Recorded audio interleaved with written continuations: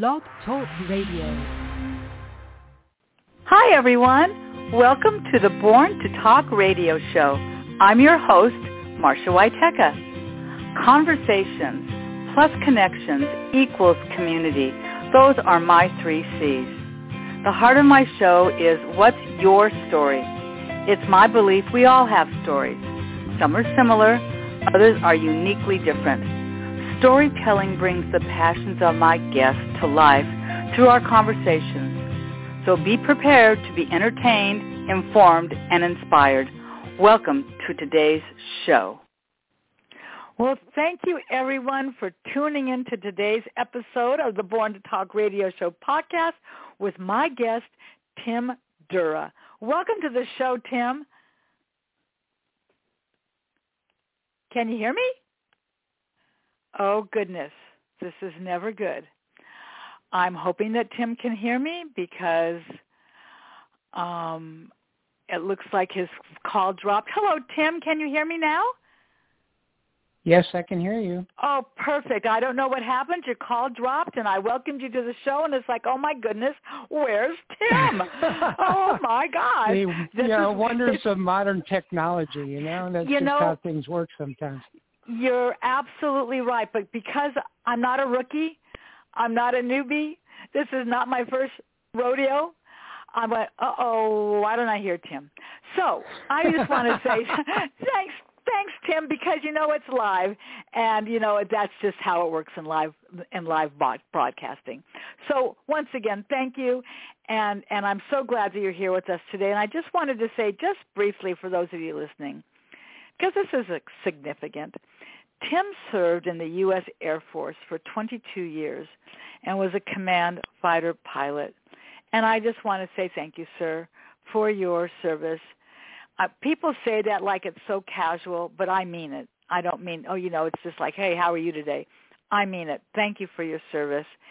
And today, you are the Chief Operating Officer for the Polk Institute, and I have had Gary Polk on my show once before, and we're going to be talking about what you do there and everything in between, which is pretty cool. So I thought we could start off here. Why don't you tell us a little bit about yourself, about your background? Well, I'm born and raised in Fargo, North Dakota. I graduated from North Dakota State University in 1974, and the day I graduated, I was commissioned in the Air Force as a second lieutenant.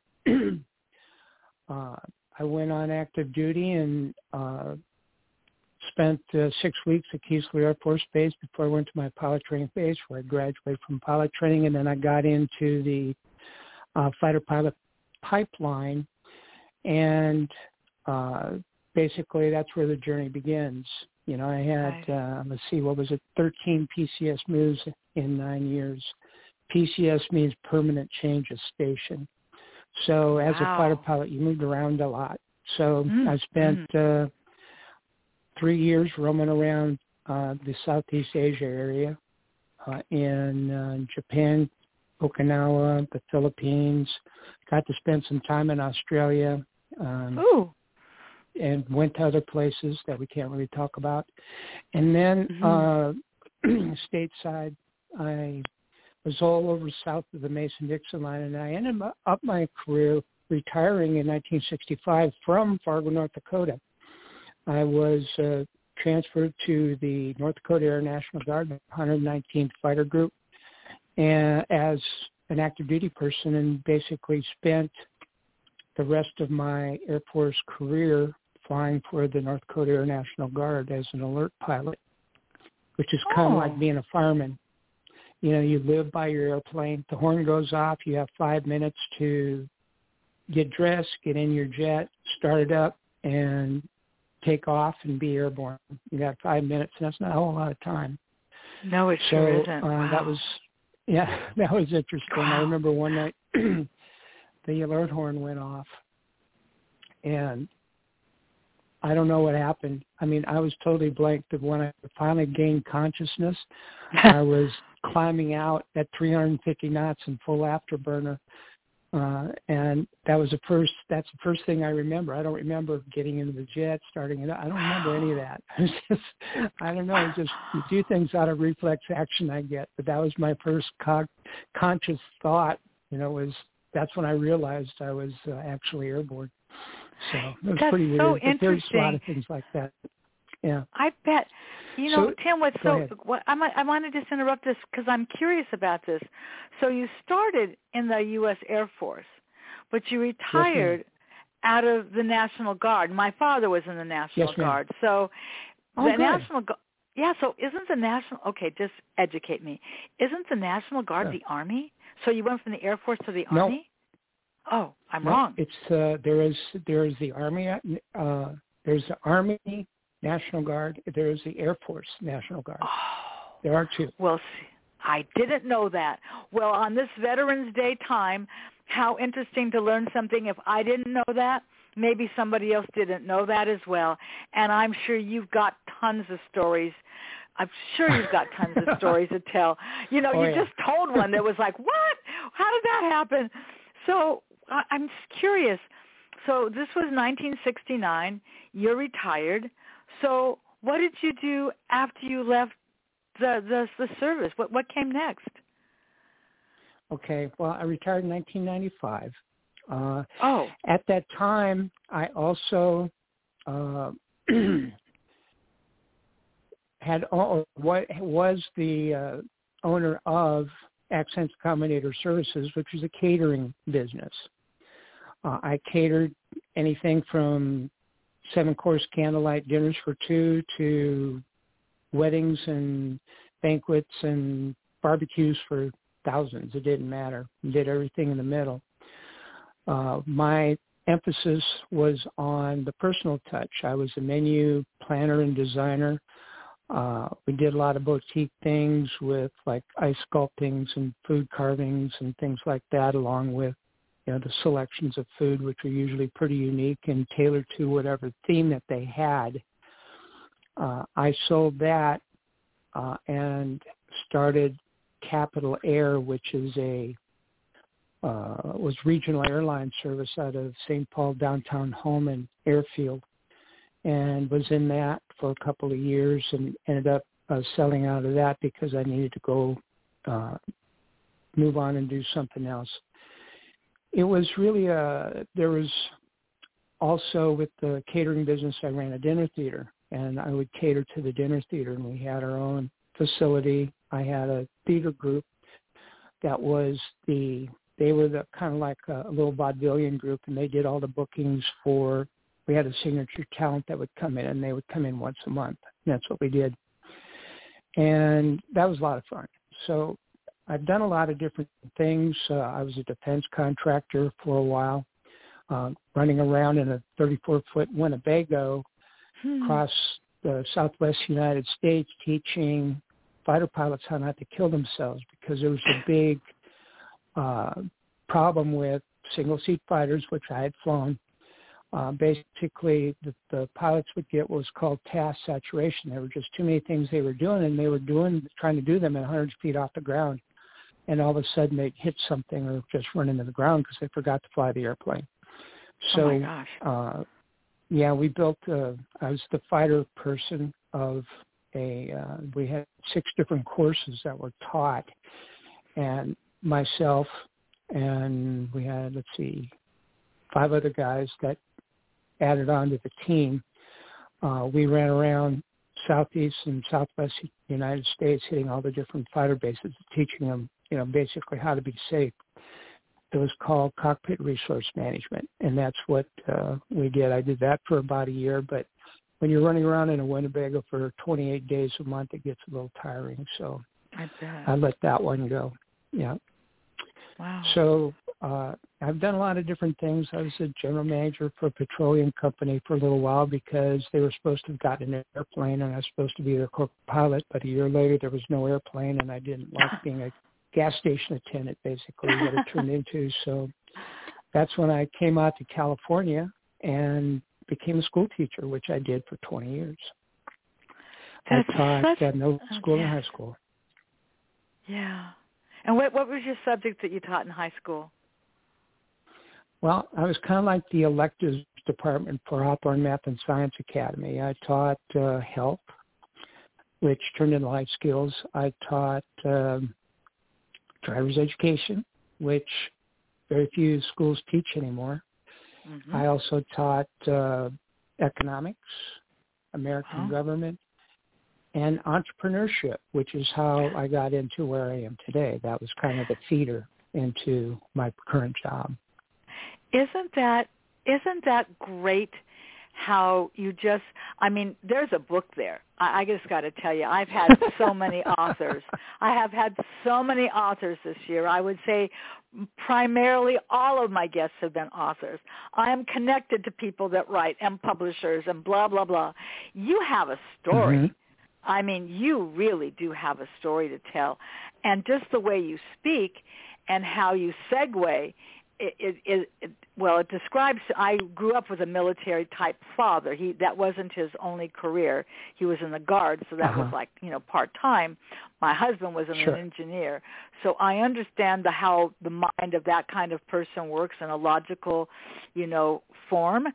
And so I hear that in you, and but I also hear that you're just a great storyteller, and that's where I come in, because that's what I like. What is your story, and what are you all about, Alfie? And so, this is what makes me, well, you get that because you're a little bit older than maybe our young people. Yes. Yeah, maybe a few young people don't know what's it all about, Alfie. But I'm not going to start singing because then everybody would turn it off then. Oh, my God. But I'm telling you, it's right there at the tip of my lips, like, what's it all about?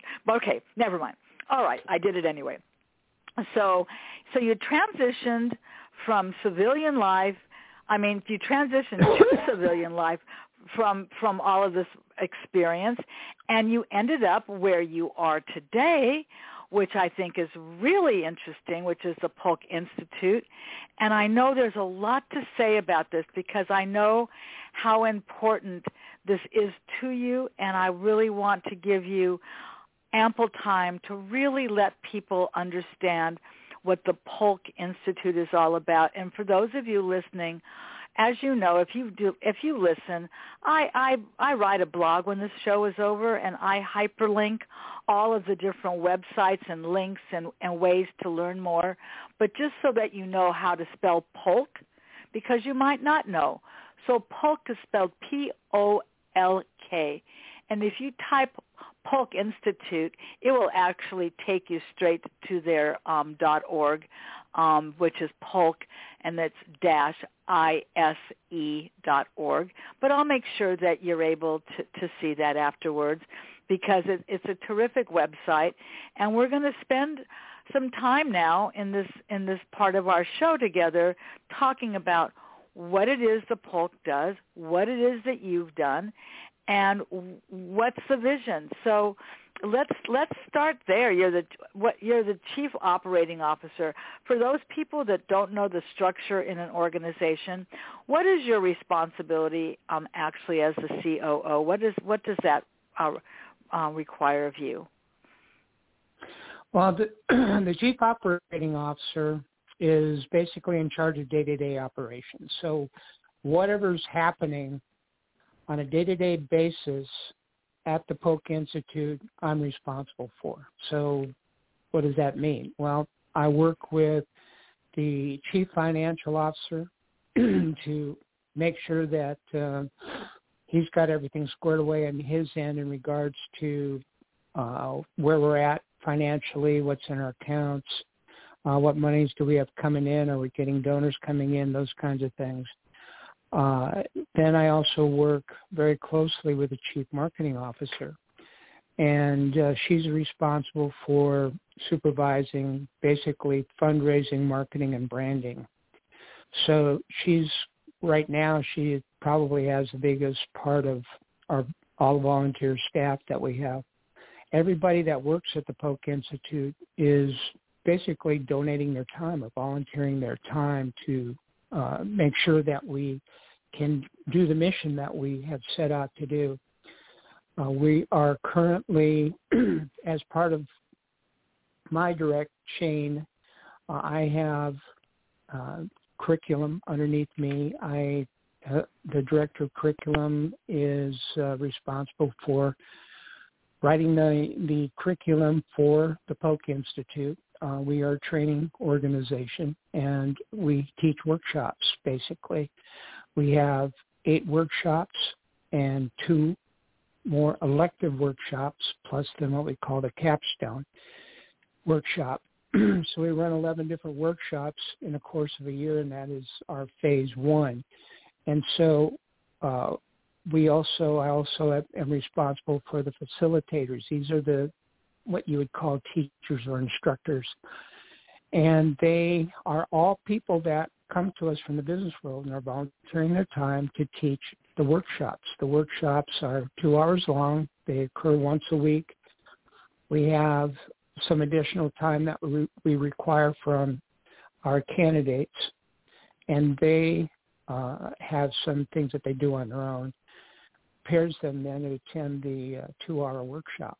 And then that turns into a what can we do for you and your business question seminar back and forth, because everybody that's in a cohort either has an existing business or they're starting a business. So we try to keep it business related. That's what we do. And so we have like course titles. Our first class is Entrepreneurship for Everyone. That is basically Gary Polk, who is our CEO, standing up and teaching this class about what's it like to be an entrepreneur, what's required of you, what kind of characteristics and qualities make a good CEO. And he gives some backgrounds along those lines, because the whole idea of the Polk Institute is to put out fundable, heavy emphasis word on fundable CEOs, which means we're looking for people that we believe can cut it and go in front of some investors and pitch and be successful at becoming getting funding from these people. So that's our whole emphasis. So we start with teaching the basics, and then we teach them about social entrepreneurship, which is what we specialize in. We have the 3 P's of planet, profit, and people, and we emphasize those. And so we teach them about B corporations, which are basically social entrepreneurs that want to get in that tax bracket with a B Corp. So we teach them all about that. And we have a lady that comes in and teaches that class who's a specialist in B Corps. We have we teach, we have 2 different finance classes, a personal finance class and then a corporate finance class for our cohorts. We have a lean operations class. We have an HR class. We have a marketing class.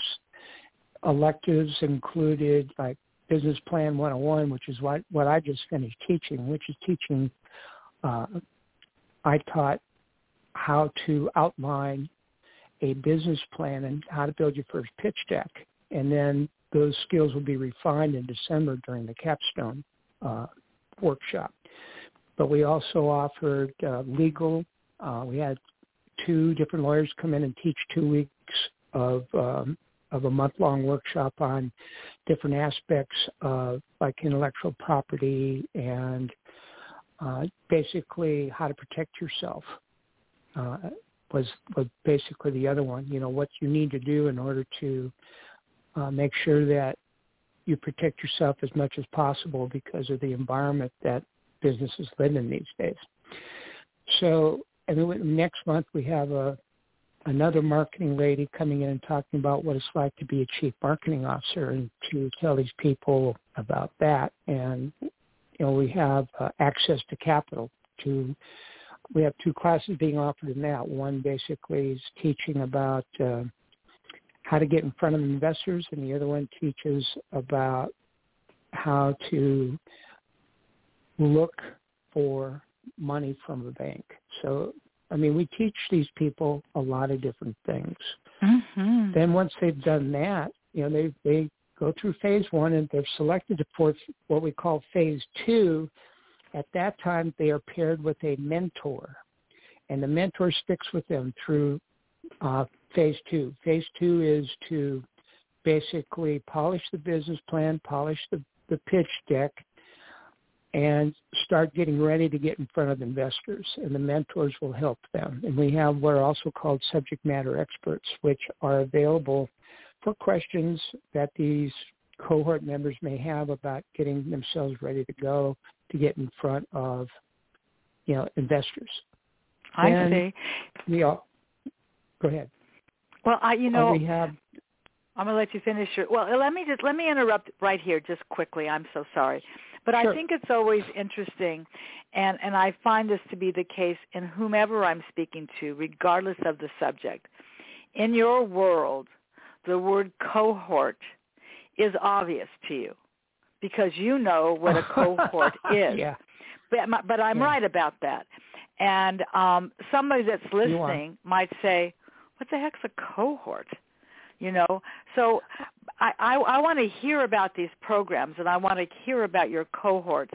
But I would actually like you to, for those of us that don't know what a cohort is, could you define that for me?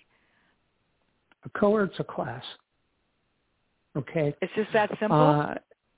It's just that simple. It's a group of people. The original cohort basically comes from ancient Rome, and it's a military term which defined the size of a unit in a Roman legion. And there was, 24 to 40 soldiers in a cohort. That's where the original term comes from. Right now, as it has gone through the centuries, it has developed into basically equating to a group of people with a common goal. And since, we are a 501c3 for training. We are not a 501c3 nonprofit, which is what a 501c3 is. It's a nonprofit foundation.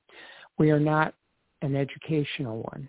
So we cannot use terms like class, teacher, instructor, student, those kinds of things which have that annotation. So cohort for us is a class. We have class candidates or class members, and those are our students.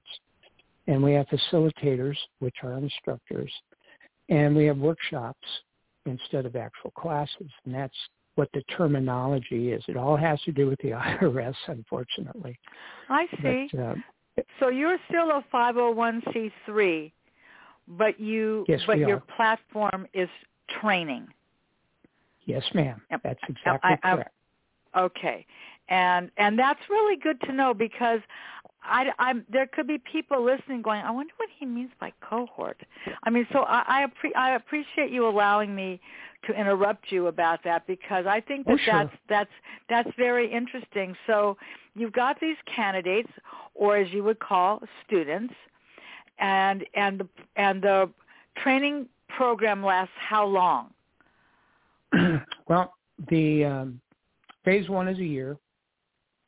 Phase 2 is 3 to 6 months, depending upon how long the mentor believes he needs until he gets his business ready to go. So whatever business is paired with him, he sticks with that one business for the time he believes that they need to get in front of investors. So that could be anywhere from 2 to 3 months to 6 months because, like I said, some of these businesses are already in existence.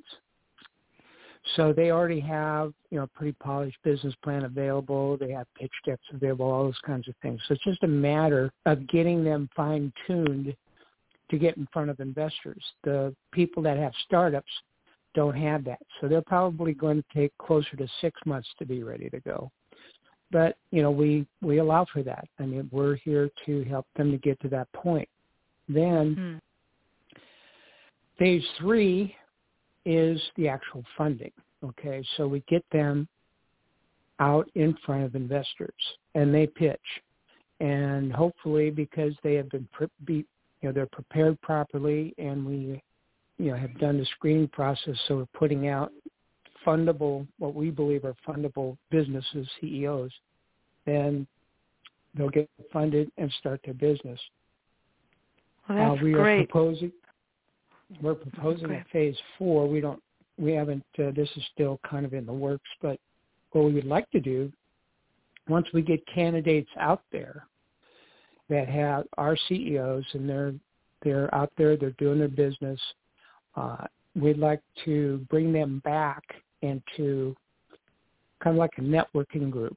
And we would have hold a seminar once a month with these people and update them on things that are going on at Polk and things that we know that are going on in the business world. And then they can do a lot of networking and cross-tell there while they're part of that weekend seminar thing. Sure. So we're proposing to do that. So it's kind of like the full meal deal. You know, you get you can go all the way through, and you can go all the way through for free. So there's nothing out there that's like this. Well, and let's not gloss over that, because you all heard him say this. This is free. So this first phase, where you're going to be meeting for a year, their training program is once a week. Did I understand that correctly? For 2 hours? Yes, ma'am. So once a week for 2 hours. Okay. And each class or each workshop is 1 month. Okay. And is it scheduled at a time of day? If you're talking to people that are already career-minded, are your classes, I'm saying classes, but I do mean to say workshop because that is the term. That's fine. Are go they? ahead. Yeah, go are ahead. they only on the weekends, so that allows these folks to continue to work during the week, and it's on the weekends that they have the workshops? No, ma'am. The workshops right now are scheduled every Thursday night from 6 to 8 p.m. Pacific time. Wonderful. Yep. And that is Pacific time. So you just made me think of something else.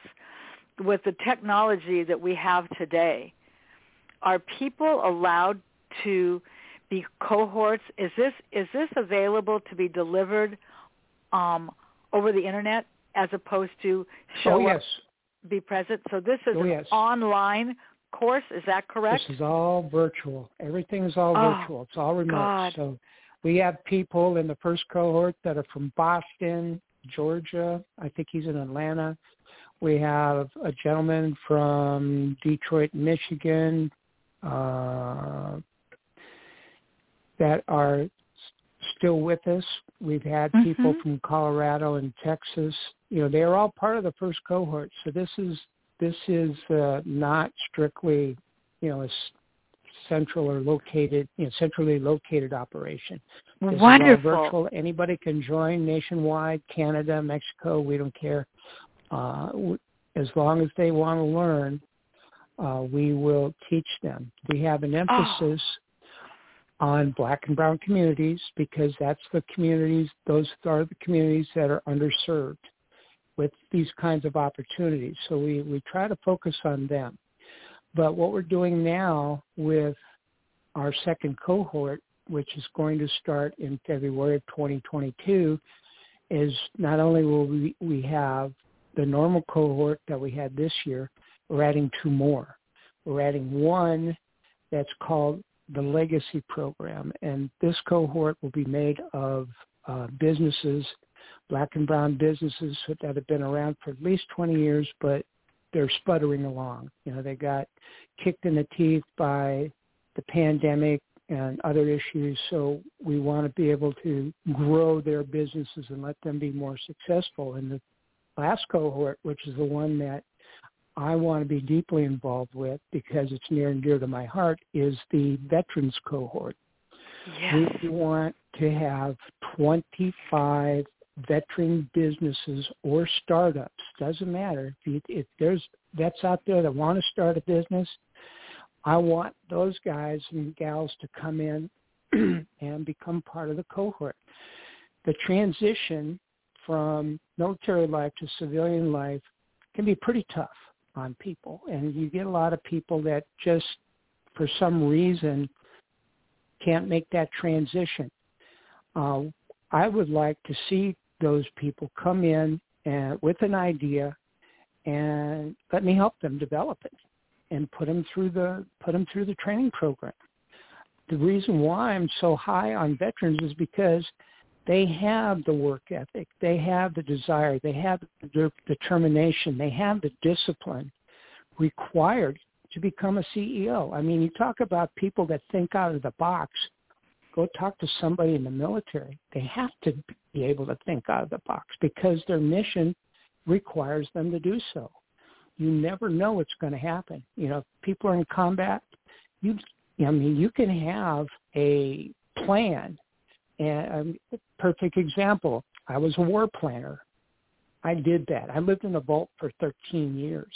It was a bank vault with a big old bank door, you know, and we had to have 2 combination doors to get to the bank vault and then combination to get into the bank vault because that's where all the crypto and all the classified stuff was kept.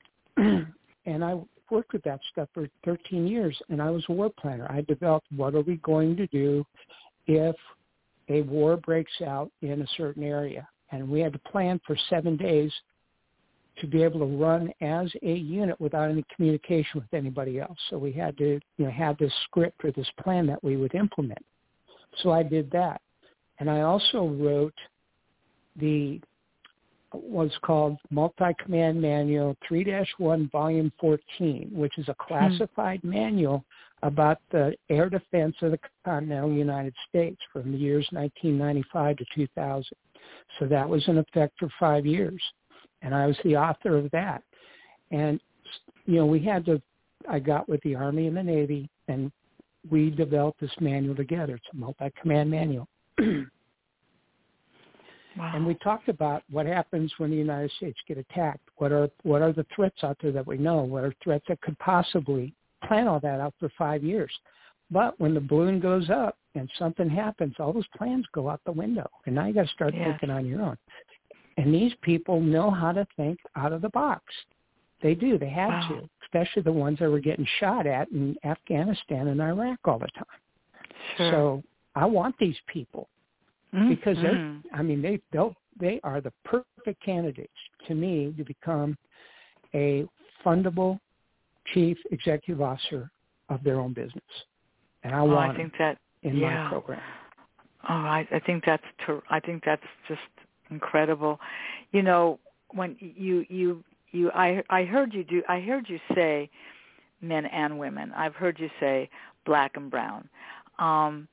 So is there a geographic diversity amongst, you know, it sounds like because you're an online offering, it sounds like wherever you live is okay with you guys, right?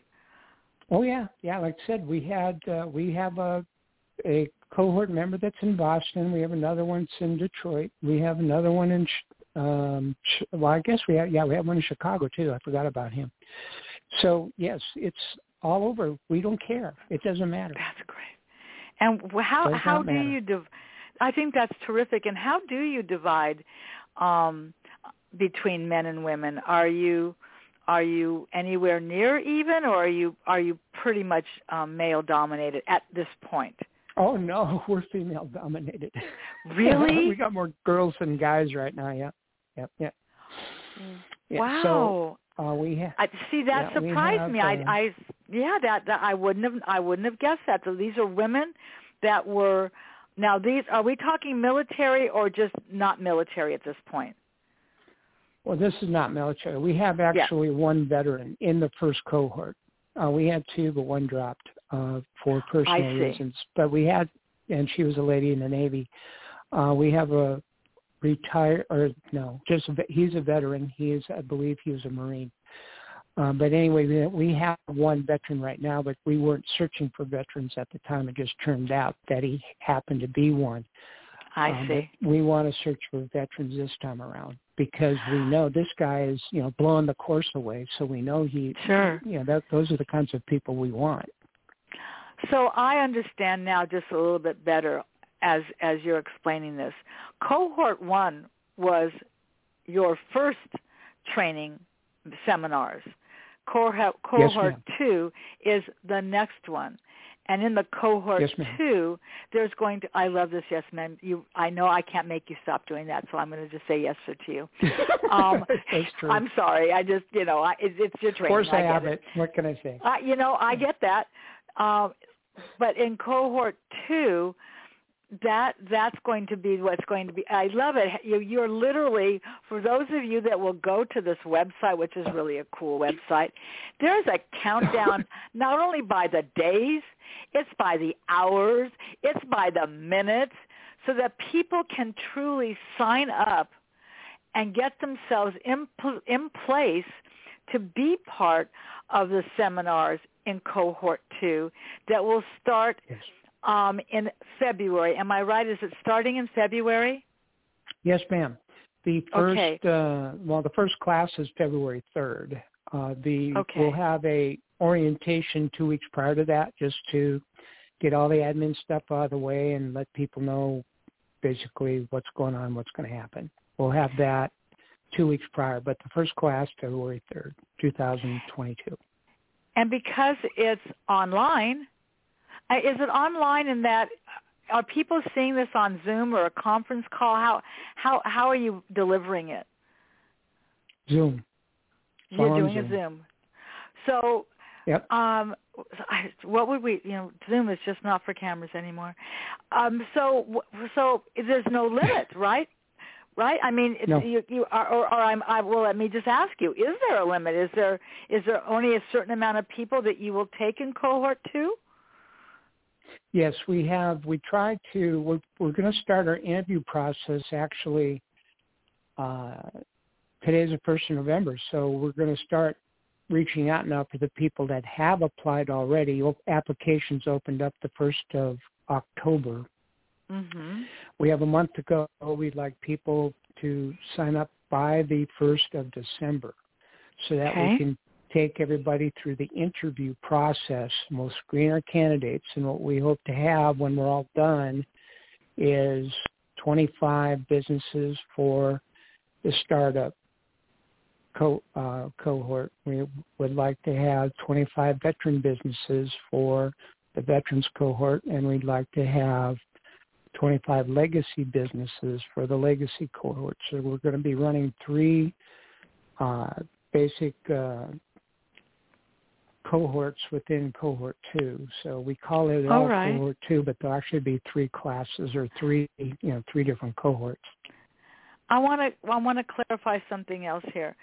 So you're looking to inspire and bring into people that may have a business idea but haven't put it into place, and those that already have a business but want to have a more successful funding for that. So do I understand that part correctly? Yes, ma'am, you sure do. Okay, so it's possible that I'm this man or woman, I'm out of the military now, or maybe I'm in the reserves. I've always wanted to start my own insurance agency. I've always wanted to start my own travel business. I've always wanted to start my whatever, my nonprofit, my whatever that might be. But I haven't really got it off the ground yet. So you want to talk to me, but you want to interview me to see if indeed I'm coming to this cohort with what you're looking for. So that's one form of a candidate. The other candidate says, you know what? Darn, I've been doing my insurance company now, my travel agency. Gosh, we're going into year 2, but we're struggling, especially with the pandemic. People don't want to travel; they want refunds for everything. I don't really know what to do. I could really use some help. I'm a candidate for you then too, aren't I? Yes, ma'am. You sure are. Boy, that's basically what we're doing. I'm starting to get it. We're trying to help those people. So when you talk about there's something on your website called Master Practitioner Training Accelerator Program. When I hear accelerator, I'm just telling you, I'm hearing a car with a foot on a pedal. I have a feeling that that's not what this means. So what do you mean by your Master Practitioner Training Accelerator Program? What is that? Okay. Basically, year 1, phase 1 is Master Practitioner Training. Okay, this is where you pick up all the skills necessary to become that fundable CEO. All right. Now, if you're selected for phase 2, that's where the accelerator portion comes in. So now you have this background that's basically, we can't call it a master's degree because we're not an educational program, so we call it a master practitioner's level training. And then you've got that kind of training underneath your belt, and now the accelerator portion is phase 2, where in the next 2 to 3 to 6 months, you're stepping on the gas and you're pushing your way up to becoming that fundable CEO, because you're going to get in front of investors at the end of this thing, at the end of the 6 months. So that's where the accelerator portion comes in. I see. I'm a connector. What can I say? Do you ever have anybody that's part of the facilitating side of this be somebody that knows how to give a TED Talk? Yes, of course. Because basically, because if you are a really good TED Talker, then there's a good chance that you're probably really good at getting in front of somebody for hoping to be funded and to encourage the listeners to invest in you. So somebody that has that ability to speak well. I imagine that's some of the things that you teach, right, in your phase 2. Yes, exactly. Okay. I mean, these are things that obviously anybody that's going to get up in front of an angel investor, a bank, just a foundation of some sort that is, being a donor for different. There's a lot of opportunities out there right now for Black and brown and minority owned businesses, which ladies basically are part of, even though there's more ladies in the United States than men right now. They're still a minority, which I find interesting, but that's okay. It's cool. I like it. It is cool. So it gives those people an opportunity, to get out there and get some of that grant money that's floating around right now, and there's a lot of it out there. The SBA is giving away money like it's going out of style. We're getting our current cohort in tune with those opportunities. The SBDC, which is Small Business Development Center. The SBA, of course, is Small Business Administration. There are those types of grants that are out there. There's foundation grants that are out there. There's university grants. There's a lot of universities that are actually assisting minority-owned businesses and trying to help them out. Stanford University's got a very viable program that we hope to tap.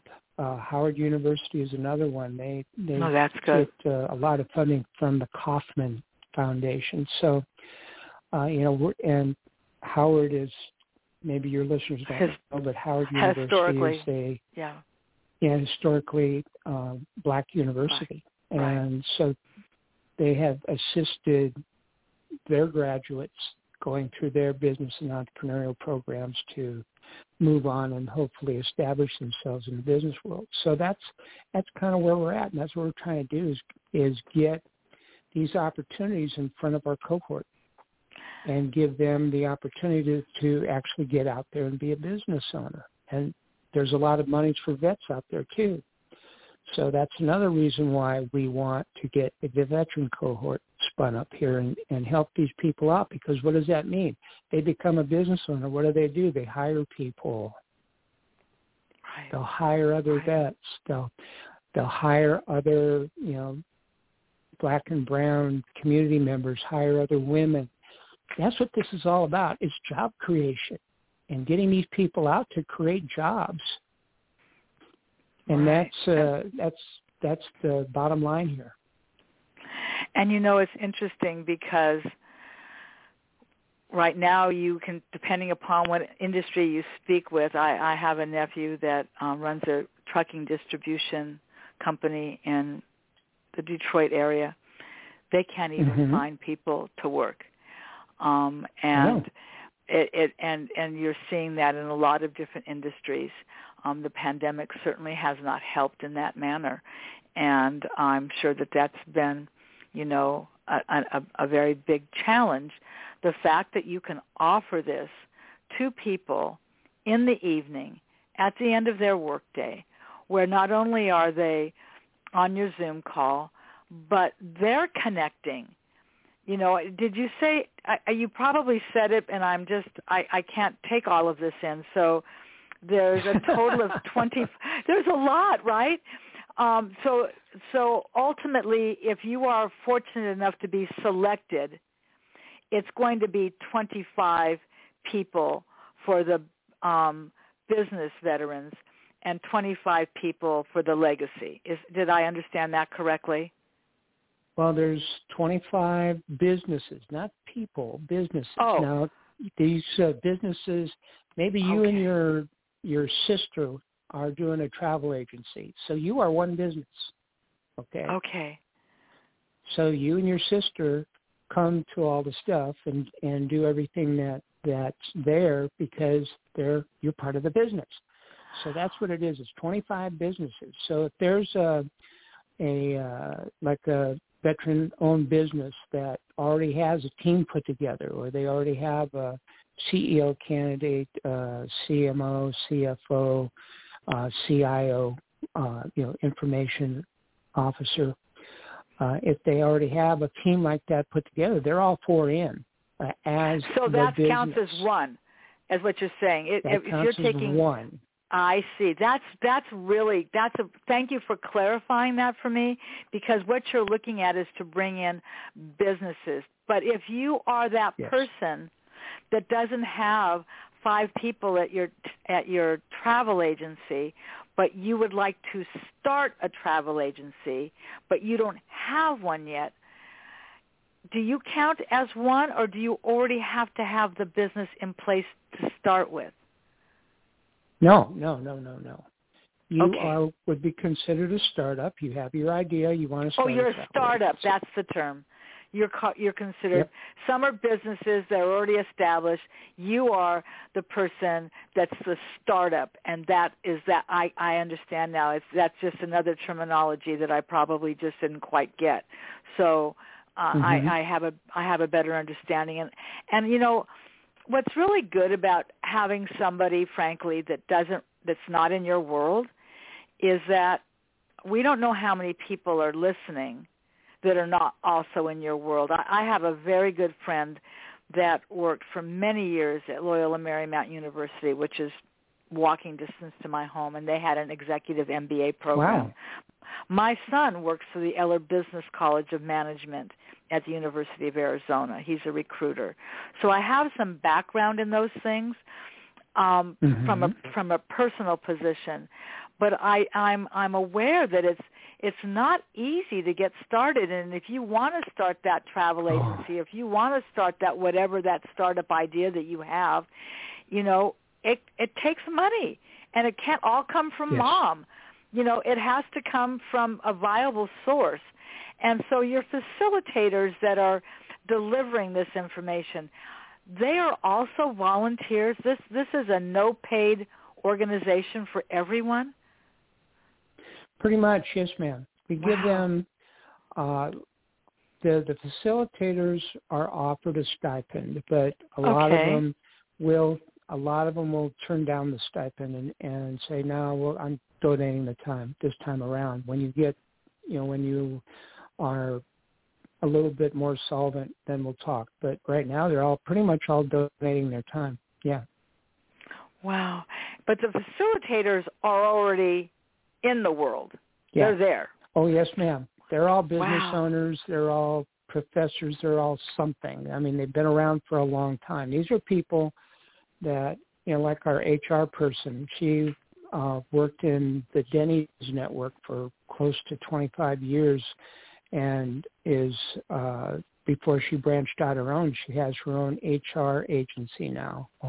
She does human resources by contract with people. And so she's got that kind of experience. We have a marketing person that owns her own marketing agency and does that. Our public relations person, She owns her own business and been doing public relations for 30 plus years, and she's very well established in Beverly Hills area. I mean, we have very, very high quality people that are facilitating for us. That's I facilitate. Cool, Tim. That is so great, especially when they recognize that somebody gave them a hand up. Somebody helped mentor them. And so they can say, you know what, I've got information that I can help these cohorts learn that can help them also. It's kind of like and so on, and so on, and so on, isn't it? It's sometimes it's trickled up and sometimes it's trickled down. And I like that about what you offer. I think that there couldn't be a better time. I can just tell you there are some things in what I do as a podcaster that I just don't want to be bothered with. I want to talk. I want to have a conversation. I want to connect people. I want to learn. But I don't want to know what a plug-in is. A plug-in is something that makes your room smell better. Yeah, I got it. Why do I need to know what a plug-in is? Well, why? I sure as heck better know why, because my whole website crashed about 3 weeks ago. Did you think I knew how to fix that? Of course not. Yeah. Oh, my God, what happened?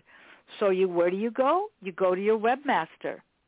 How could I do this without a webmaster? He knows what a plug-in is. Duh. But I'm just saying that, you don't know what you don't know. And if you're savvy enough to say, hey, what is this world looking for right now? You're a photographer. You want to be in the National Geographic, but you don't really know how to upload your photos properly. Well, you probably do if you want to be a National Geographic.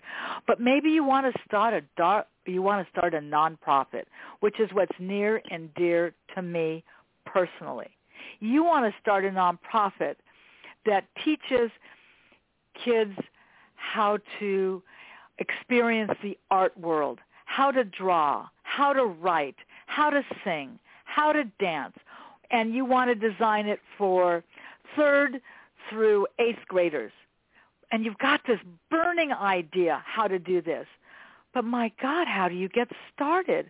Where do you go? Oh, I can dance. I can sing. My wife can, right? So you want to say, hey, I understand this Polk Institute is looking for 25 businesses, and I got an idea. So I would like to be interviewed for the possibility of being part of that. Did I get that right? Exactly. Yes, ma'am. That's exactly what it is. That is so cool. We're all about give back. All right, all of us are. That's why we're here. I mean, we're all volunteering our time. It's all about, giving back and helping these cohort members get their businesses off the ground. And so, we need some help as well, through donors and those kinds of things. And, we work that angle as best as we can.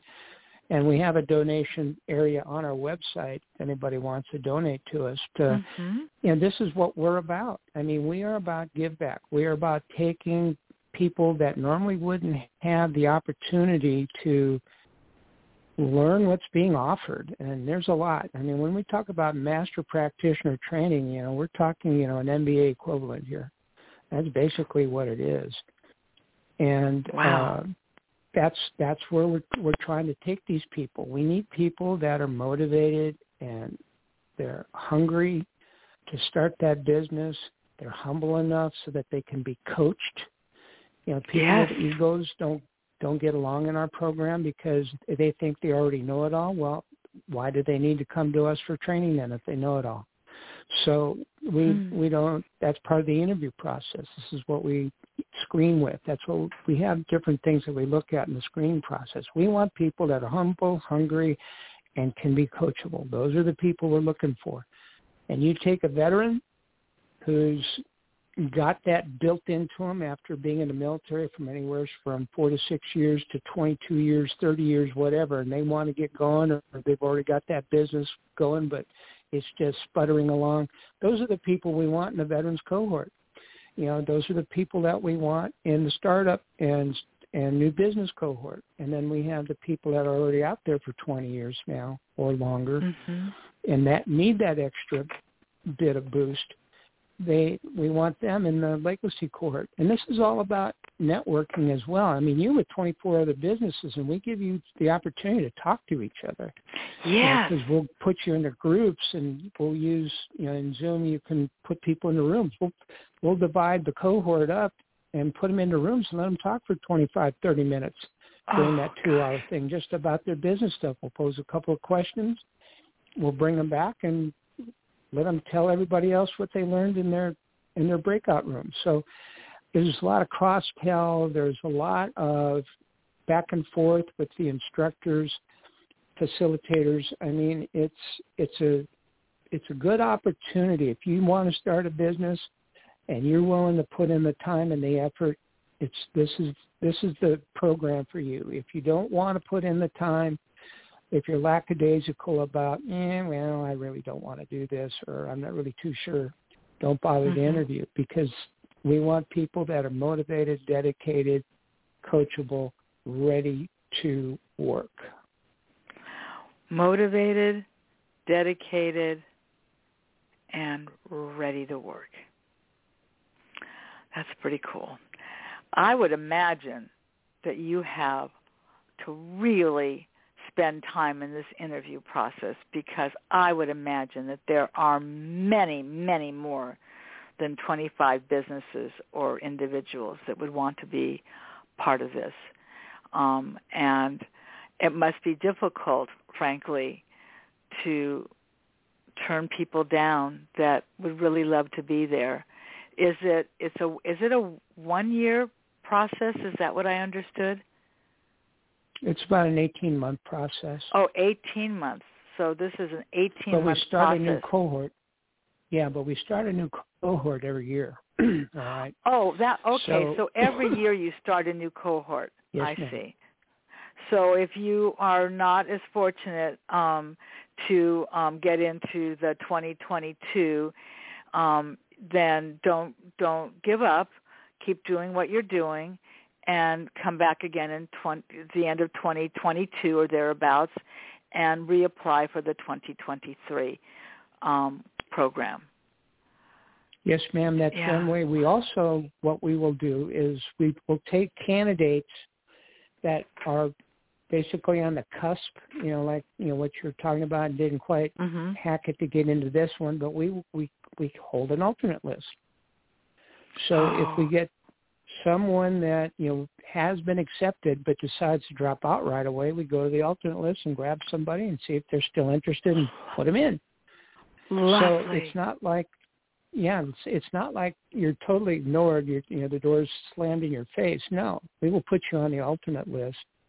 If you make it, we like you enough to put you on the alternate list at least. You may get the opportunity right away to get right into the cohort. So, like I said, don't get discouraged. And would you tell me that? That's one thing. It would, right. If I wasn't selected, and I'm Susie Q, and I wasn't selected, you would notify me, Susie Q, I'm sorry, at this moment our cohort is full. However, you are on the alternate list, and we will reach out to you if a position opens or a place opens, or that's what you would let them do. You would let them know. Exactly. Oh, that's exactly great. What we would do. That's so great. I just think this is so wonderful, and it's interesting because you're in Nevada, right? Yes, ma'am. Henderson. Henderson, right. Gary Polk of Polk Institute, where is he located? Isn't he in California? Carson, California. Yes, That's what I thought. We're neighbors practically. So you as an organization aren't sitting in the same conference room together either. Oh no. Yes. So that you're an example of how you make it work by your infrastructure to start with. You mentioned your the woman that's I can't remember what her position was, Chief Information Officer or something, or HR. Is she where is she physically located? Our director of HR is in California. Our chief marketing officer is in Michigan. There you go. Our director of fundraising is in British Columbia, Canada. Whoa. So we have volunteer associates that we have 2 that are in Africa. We have one that's in the Philippines. We have a sprinkling on the West Coast, up and down the West Coast. We have a bunch on the East Coast. And, I mean, we've got people all over. And so that's what we are. That's what we're about, you know. Well, that just adds even more, not that you needed more credibility, but it just adds even more credibility to the fact that the outreach is everywhere. And I just want to say this in closing, that your 3 Ps, just like I have 3 Cs, conversation plus connection equals community, your 3 Ps are equally powerful: people, planet, profit. And I want to congratulate you for what you've done, for your service, for what you and Gary have been involved in, and what you're doing particularly for the veterans. But you don't have to be a veteran. You can also be a part of this organization as well. And I'm just so grateful that you've taken the time to really share this with our listeners, and I will certainly make sure that people will have the links if they're interested in applying. It's right on your website. You make it very simple. You really do make it very simple for people to apply. And thank you. Thank you, Tim. Thank you for just spending this time with me today and sharing, which is yet another passion. You can hear it. You can feel it. You know, I think you probably had that same passion as a fighter pilot. I'm sure you had that same passion in the classroom, you know. And if you could be somewhere right now, you'd probably be flying somewhere, wouldn't you? Yes, ma'am. I sure would. I know that about you. Oh, my goodness. Well, everyone, I hope you've enjoyed the show. I've certainly enjoyed having Tim join me. And just thank you once again for being such an outstanding guest as we come into this month of November, which allows us for us to all be grateful in many ways, whatever that might be. So thank you so much, Tim. I appreciate it. Well, thank you for the opportunity. You're welcome. Bye now, everybody.